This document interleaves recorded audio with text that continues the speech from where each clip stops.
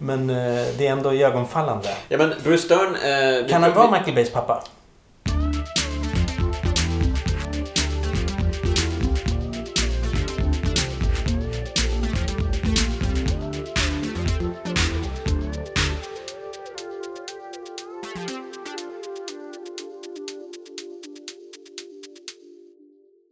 Hej och välkomna allihopa! Poddhard här, Jonas Högberg och Anders Hultqvist. Just det, vi är här. Vi är här, vi är tillbaka och vi är tillbaka med vårt första tema för säsongen. Och det blir fordon med 4 hjul. Bilar. I rasande fart! Brum, brum. Mot äventyret. Och vi inleder i bästa stil med The Driver från 1978. I regi av Walter Hill. Walter Hill som vi tidigare har sett Red Heat av. Men en gammal poddhard. Favorit? Nej, inte favorit kanske. Det var en Arnold-rulle som väl, ja, den var helt okej. Men det fanns saker att gilla, saker att ogilla i The Driver, som vi faktiskt redan har sett. Jag kom på nu att vi inte gjorde något intro. Vi har redan sett filmen. Men alltså, jag är psyched.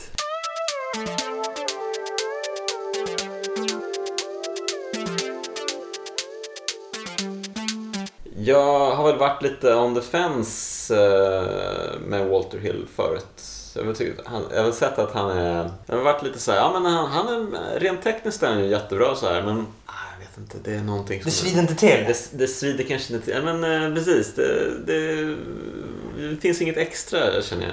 Men jag hade ju inte sett The Driver. Wow, det här är ju en av de bästa 70-talsfilmer jag sett, tror jag. Och du har sett en del 70-talsfilmer? Ja, det här är ju dynamit. This is dynamite, man. Wow, jag är blown away faktiskt. Den här var helt magnifik. Nästan en perfekt film. Ja, du har inte heller sett den förut? Jag har inte sett den förut. Har du sett den förut? Nej, den här är ju ganska länge i åratal varit på min typ list of shame. Ja, jag förstår det. Och egentligen är det konstigt för... Jag har inte heller något jättestarkt förhållande till Walter Hill, men jag tyckte ju väldigt mycket om The Warriors när jag var liten, så jag vet inte varför jag inte har sett mer. Och Southern Comfort vet jag gjorde ett intryck, även om jag inte vet om jag direkt gillar den kanske. Jag minns den.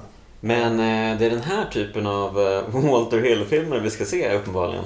För jag menar, allting var helt fantastiskt. Det var fantastiska parkeringshus som vi pratade om i Red Heat också. Walter Hill älskar sina parkeringshus. Och här får vi typ 1, 2, 3, kanske 4 olika parkeringshus. I olika stadier av förfall.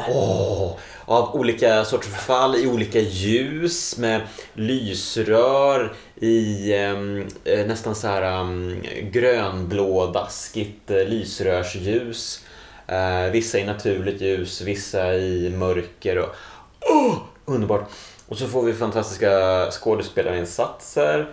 Vi får alltså otroliga kameravinklar i de här biljakterna som jag inte riktigt sett förut. Det var några som kändes riktigt fräscha alltså. Den här, framförallt tror jag kameran monterad i bakrutan i vad heter det, sväng i kurva i helt otroligt. Rask fart. Men det kändes ju lite som att vara på Gröna Lund lite. Som att, jag vet inte om jag sett det förut riktigt. Många sköna, tajta bildvinklar. Där bilarna får uppta stor del av bildutrymmet. Ja, det älskar man ju verkligen. Alltså, nice. De har ju verkligen följt bilarna så jävla bra. Det är sällan man ser det i biljaktsfilmer. När teamet som åker på bilen med kameran faktiskt lyckas hålla så bra tempo med bilarna som är i fokus hela tiden. Och det är så sjukt tajta, snygga kameravinklar. Och sen har de en jättefin första persons kamera också i fronten på bilen. Carcam. Carcam kan vi kalla den för. Då man liksom bara ser, alltså det känns ju som ett tv-spel lite grann. Det blir sån jävla immersionskänsla. Man verkligen sugs in in the thick of it. Det enda som saknas är sådana här crash cams. Du vet när bilar voltar och de faktiskt kraschar in i kameran så att det blir så här innan de klipper. Ja, just det. Det är fräckt. Undrar vilken som var den första filmen som gjorde det. Annars hade det säkert varit här. Ja, det är antagligen. Ja, det känns ju som att de kom på typ allt annat i den här filmen. Det är ju mycket så här, eller förfinade det skulle jag säga. De styr in bilar i andra föremål. De styr in bilar så att de voltar och flippar över sin egen axel och lägger sig på rygg så att säga, på taket. Och det är så mycket magi i bildspråket och kanske framförallt, det är ingen musik under biljakterna. Ja, det är så skönt. Och det är ingen som pratar heller, så det är bara bilbrum. Det är bara de här billjuden, sliringarna när de åker stenhårt i kurvorna. Och det är ju de här 70-talsbilarna också som jag älskar. Som kränger till. När man ser karossen röra sig liksom utanför hjulen, att de är på väg att bändas loss, men de liksom hålls fast av någon jävla gravitationsmojäng liksom, och det är så snyggt. Och fy fan. Och det är ju så sjukt fint. Biljakterna pågår så länge utan musik och utan att någon säger någonting. För det är många människor i bilarna.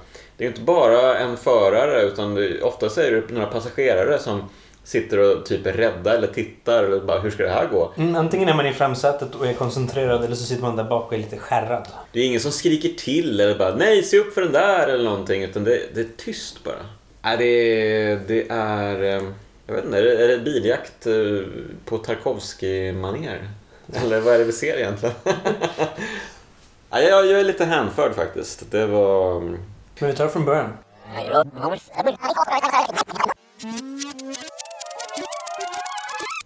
Ja, det börjar ju med en biljakt. Nej, det börjar med att en... Nej, men det gör ju i stort sett det. Ja, absolut.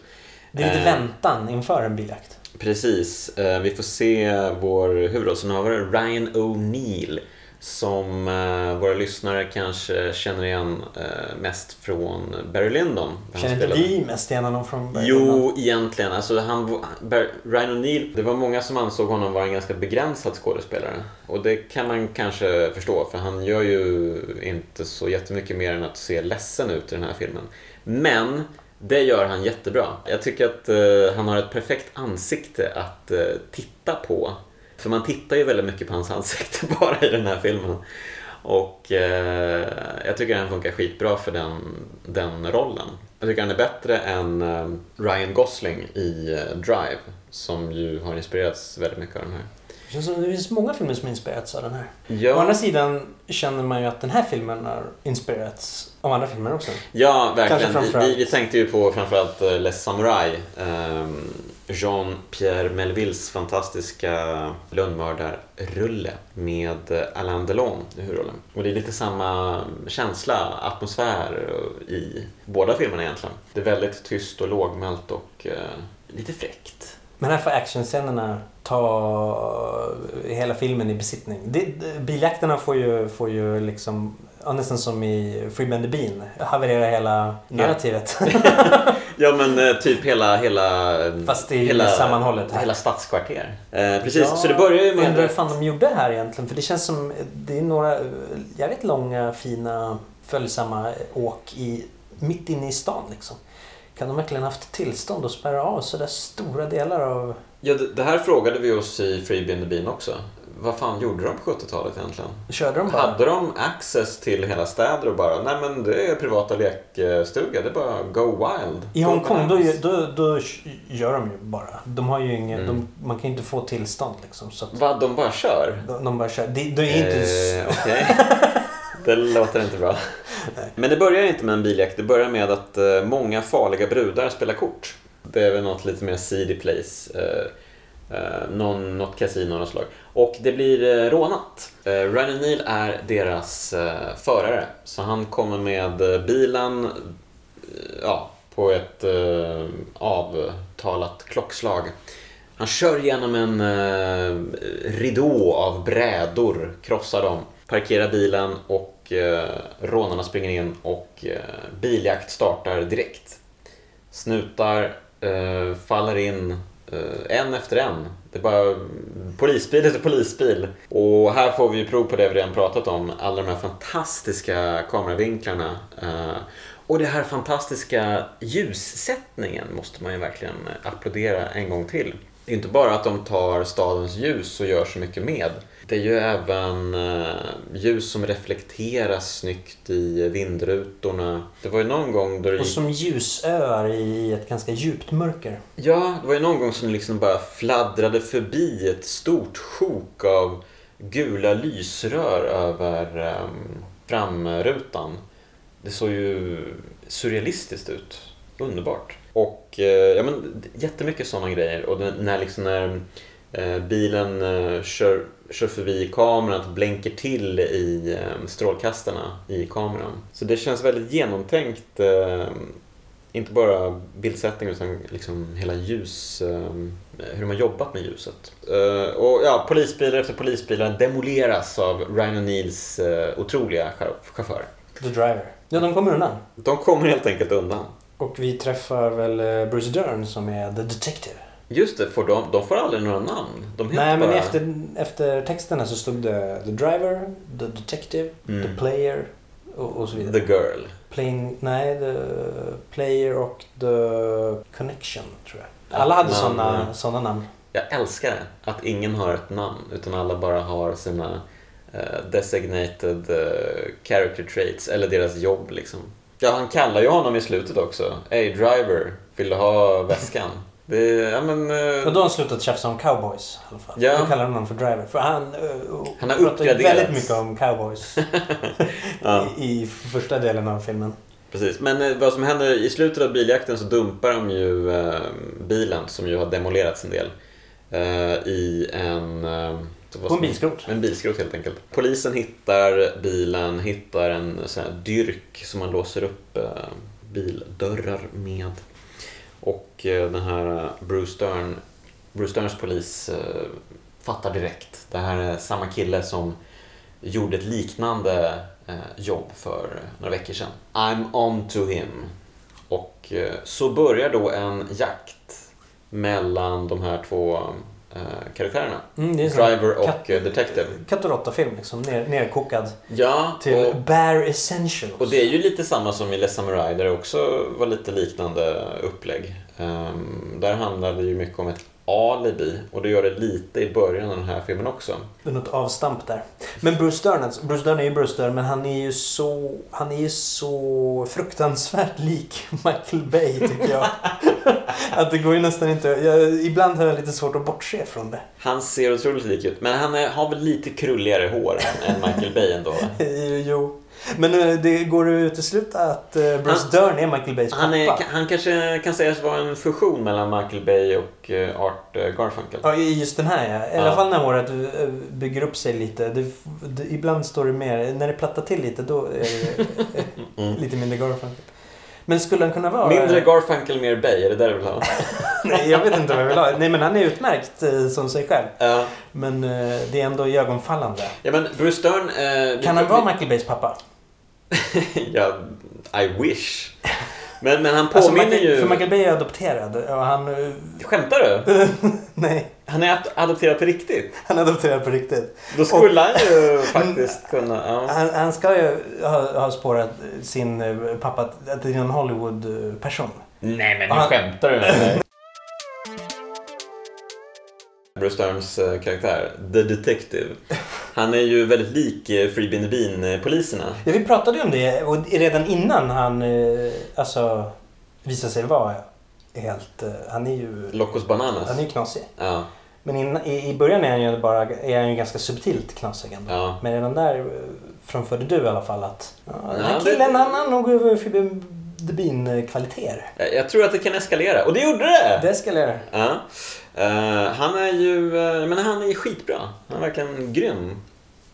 Vi var väl lite, vad är det som händer? Jag kan inte riktigt läsa den här killen, men det var ju skönt. Det är en lagman som böjer och bänder lagen lite till sin egen. Verkligen. Han är i vissa scener riktigt creepy. När han pratar med The Player, antar jag. Isabella Giannis karaktär. när han är hemma hos henne i hennes lägenhet. Ja, han har lite hiss med tut musik. Ja, det är typ den enda musiken som hörs i filmen. Det kommer ju mer musik längre in i filmen. Ja, men det kommer så små partier av det. Men just den här tuteluren-musiken, den återkommer ju på några roliga ställen. När de vill försöka sätta the mood. Och det lyckas de ju verkligen med.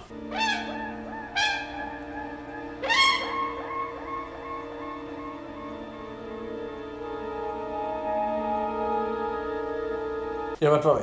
Jo, han är creepy. Ja, han fastnar i något stirr och... Ja. Man vet inte vad han tänker. Nej, men det som händer efter att han hittat den här dyrken, det är ju att de tar in Ryan O'Neal för questioning. Ja, tar in. De är väl i en bar.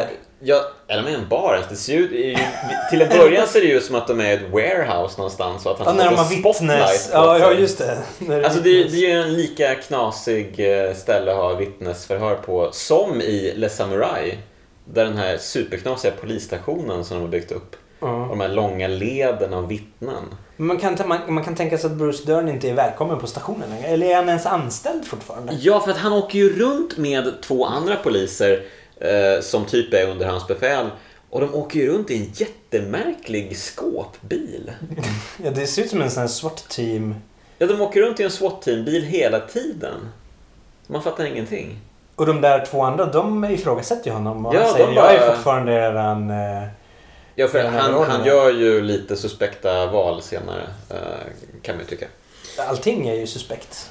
Verkligen. Jag skulle tro att han är han uppsagd redan. Och så har han bara tutat i dem att han fortfarande är polis. Jo, men i alla fall, Ryan O'Neal, det är ju en sån här vittnes line-up. Fast det är bara då Ryan O'Neal. Och sen är det 5 stycken vittnen som, från det här kasinot. Bland annat The Player som var en av de här farliga brudarna som spelade kort. Och hon, alla säger att men hon där borta, den farliga bruden som spelade kort, hon såg honom bäst. Hur vet de det? Bruce Dern bara, du måste... Alltså han vet ju att det är Ryan O'Neal. Han vill ju bara ha att hon erkänner. Men... Polisintuitionen är stark i The Detective. Men hon säger nej, hon nekar, precis som tjejen i Le Samurai. Det finns en connection, känner hon och Ryan O'Neal mellan de 2. Och på den vägen är det. Ryan O'Neal besöker henne i hennes hem senare och säger, du ska få lite pengar för att du hjälpte mig. Men jag var inte ute efter pengar. Men nu när du säger det, sure, varför inte? Och sen kommer Bruce Dern dit samtidigt så han får gå och gömma sig, Ryan O'Neal. Det är lite fram och tillbaka där. Men samtidigt då så håller Bruce Dern på att sätta ihop ett litet prassel. Ja, han planerar ett bankrån. Alltså polisen planerar ett bankrån alltså. Det är liksom får sköta lite under radarn. Så att säga. Det är här hans kollegor är lite så här märkligt. Det här är verkligen rätt, kan man tycka.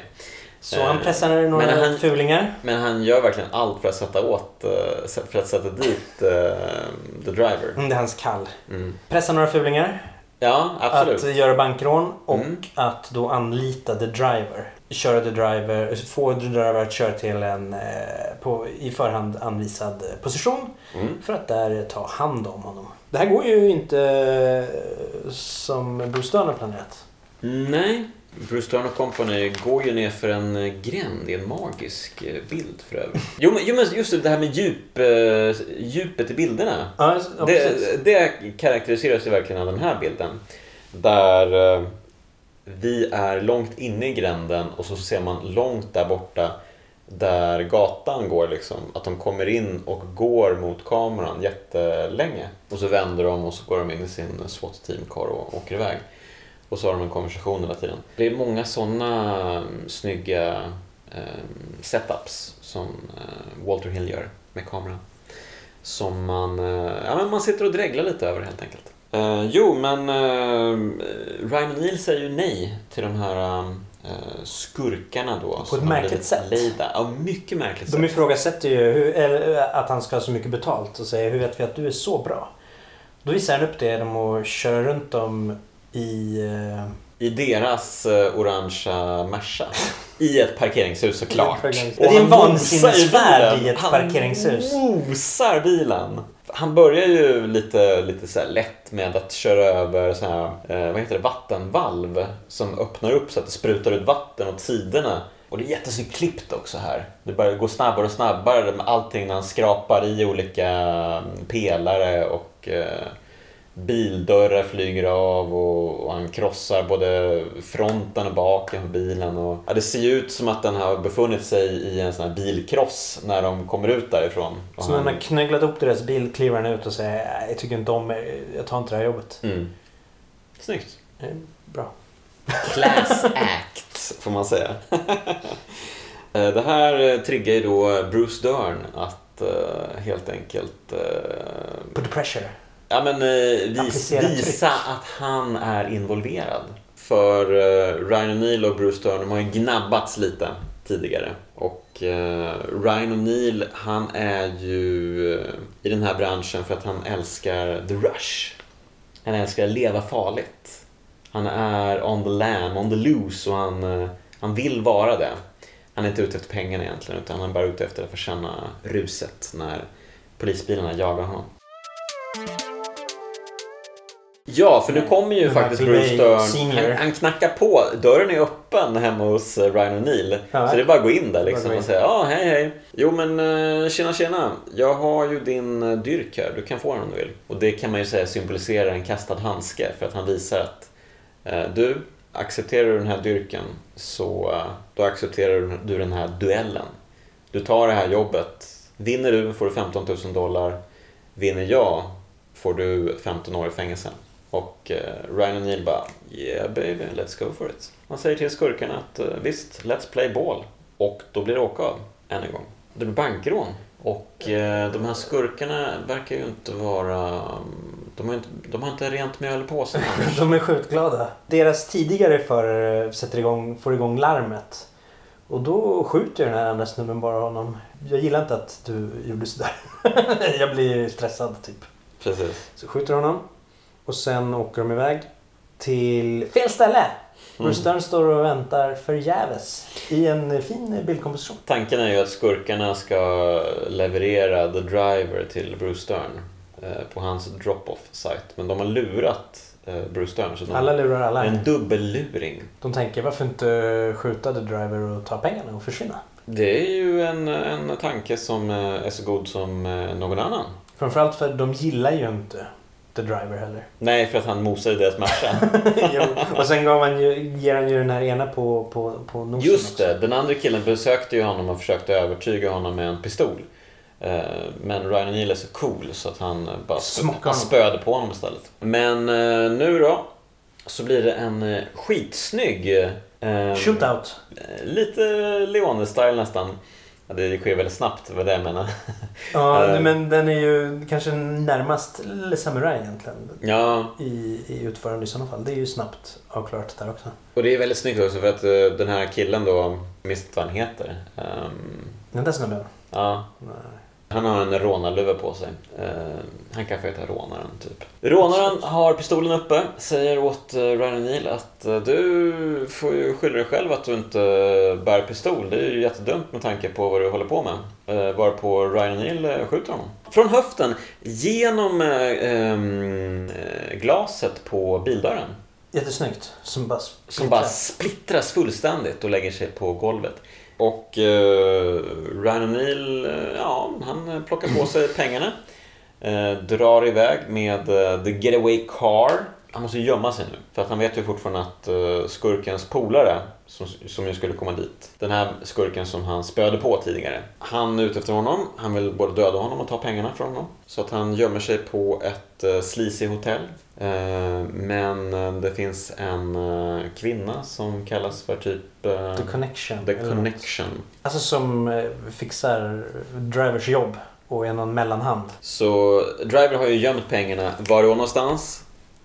Självklart på en järnvägsstation. Ja. I ett sånt här klassiskt locker. Det är där man gömmer. Det är där man gömmer. Jag fattar inte att poliserna bara, de måste ju gå igenom den där skåpen varje dag. Okej, hur mycket stöldgods har vi här nu då? Men The Connection, hon blir ju då tyvärr dödad av den här andra rånaren som är ute efter The Driver. Och vilket leder till att The Driver och den här The Player, de har ju blivit lite sweet on varandra. Är de sweet? Nej, jag vet inte. Det är inte riktigt klart det där. Det är inte riktigt poängen, tror jag. Nej. Men hon har beslutat sig för att hjälpa honom lite i alla fall. Hon ska gå och hon ska göra the trade för att de ska byta pengarna i den här väskan till mindre valörer. Så nu är de the trader. Karaktärsutveckling. Men då går det inte riktigt som tänkt. Personen som byter pengarna och tar den här stora den här alltså väskan med stora sedlar, hoppar på ett tåg, men då är Bruce Stern där och skjuter honom genom fönstret på toaletten och tar tillbaka de pengarna. Men den här andra... Sen är Bruce Stern ute ur bilden en ganska lång stund. Ja, då är vi lite ledsna såklart. Men vi får lite mer sen. För nu blir det i alla fall en duell till då mellan Ryan O'Neal och den här andra rånaren som har hittat en egen driver. Det är en lång tillfredsställande biljakt. Den är magnifik. Flera akter liksom. Ja. Där de pysslar med olika saker. Det börjar med en traditionell biljakt i stadsmiljö. Men så småningom går den ju över till nästan ett slagsmål med bilarna i ett trångt utrymme en liten stund. Där de håller på och kör in i varandra. Och sen får de vidare in i vad som verkar vara ett parkeringshus. Och massa olika packlårar och grejer. Och något järnvägsspår. Det är något kombinerat utrymme. Yes. Och här sysselsätter de sig med lite kurragömma med sina fordon. Det är jätteroligt. Och det ser man ju inte varje dag. Det är fantastiskt också. Ja, lite sånt här skulle man ju summera av. Jag har nog aldrig sett något liknande. Det är alltså två bilar som... Ja, de leker verkligen kurragömma. Det är otroligt. Här leker de ju med sladdljuden. Ja. På ett roligt sätt. Det påminner lite om du vet scenen i parkeringshuset i The Killer. När han hör de sladdande bilarna närma sig. Lite så. Här hör man också ibland sladdarna på lite suggestivt. Mer avlägset. Så, det är ganska tjusigt. Jag tänker också på Soi Changs Motorway, en Hongkong bilfilm. Den slutar ju också med en väldigt långsam biljakt för att där försöker de drifta runt ett trångt hörn i ett parkeringshus. Det måste också inspirera den här, just att man helt släpper den traditionella jakten liksom, och istället fokuserar på ett litet smyg. Ja, men det är ju det är ett litet smyg. Och Tutiluren-musiken återkommer ju här.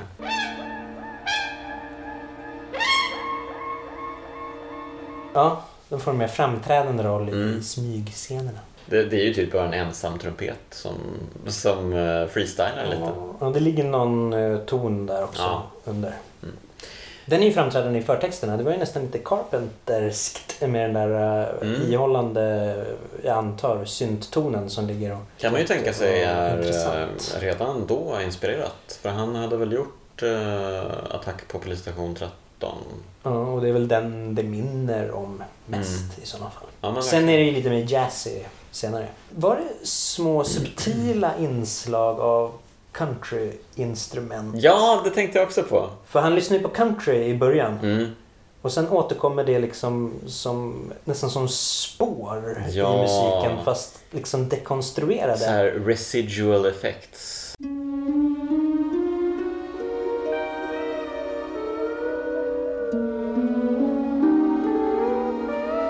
Det var intressant. Det blir i alla fall det avslutas ju då med en chicken run. Ja, han gillar att avsluta sina biljakter så. För det gjorde den förr också med poliserna. Det här slutar ju då med att rånarnas bil flippar över och mosas ganska hårt. Men båda överlever. Rånare 1, den som fick spö av Ryan O'Neal i ett tidigare tillfälle och som tidigare sköt The Connection, blir nedskjuten. Men den andra rånaren, som bara är en grabb som är bra på att köra bil, han tilläts fly. Go home. Som han sa tidigare till rånare 1 faktiskt. Var det inte rånare 2? Men nu har han blivit rånare 1 kanske. Whatever. Men så då har de fått tillbaka den. Det är bara kids liksom. De har fått tillbaka. De ska inte vara och leka här med de riktiga grabbarna. De har inget med det här att göra liksom. Nej. Det här är Bruce Dern och Ryan O'Neill. Det är de det gäller om. Det är bara stör och nu närmar vi oss då the finish line. Som är en liten komedi. En liten komedi. De har ju då fått tillbaka nyckeln till rätt skåp på järnvägsstationen. Så Ryan O'Neill åker tillbaka, traskar in, låser upp, öppnar, tar ut väskan, vänder sig om och ser hela poliskåren stå där. Ja, det var roligt. Det var alltså tomt precis innan, medan han öppnar och sen så puff så de där. Det kändes som att han var väldigt ouppmärksam på slutet. Men jag antar visuell komedi. Jag antar att han visste att väskan var tom. Jigs up. Ja. För de tror ju att nu fick vi dig red-handed när du plockar upp en väska med stulna pengar. Han strosar fram till dörren, sular över väskan. Dörren öppnar väskan, ser att den innehåller absolut ingenting. Han inser att han är besegrad. Räcker över väskan. Du ska väl minst ha väskan. Ryan O'Neill besvärar honom inte ens med ett svar. Utan han traskar ut. Bruce Dern, mycket besviken, går fram, slänger ner väskan på golvet. Först försöker han prångla på den på en av sina assistenter. De stirrar bara på honom nu, inte ett ord. Total avsmak. Då strosar han också mot utgången och ställer ner väskan. Eftertextrullar.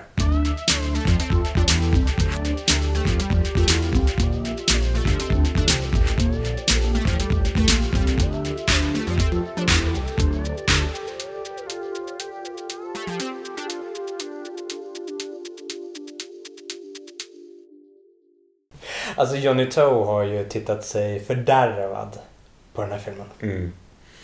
Det är ju ett som är säkert.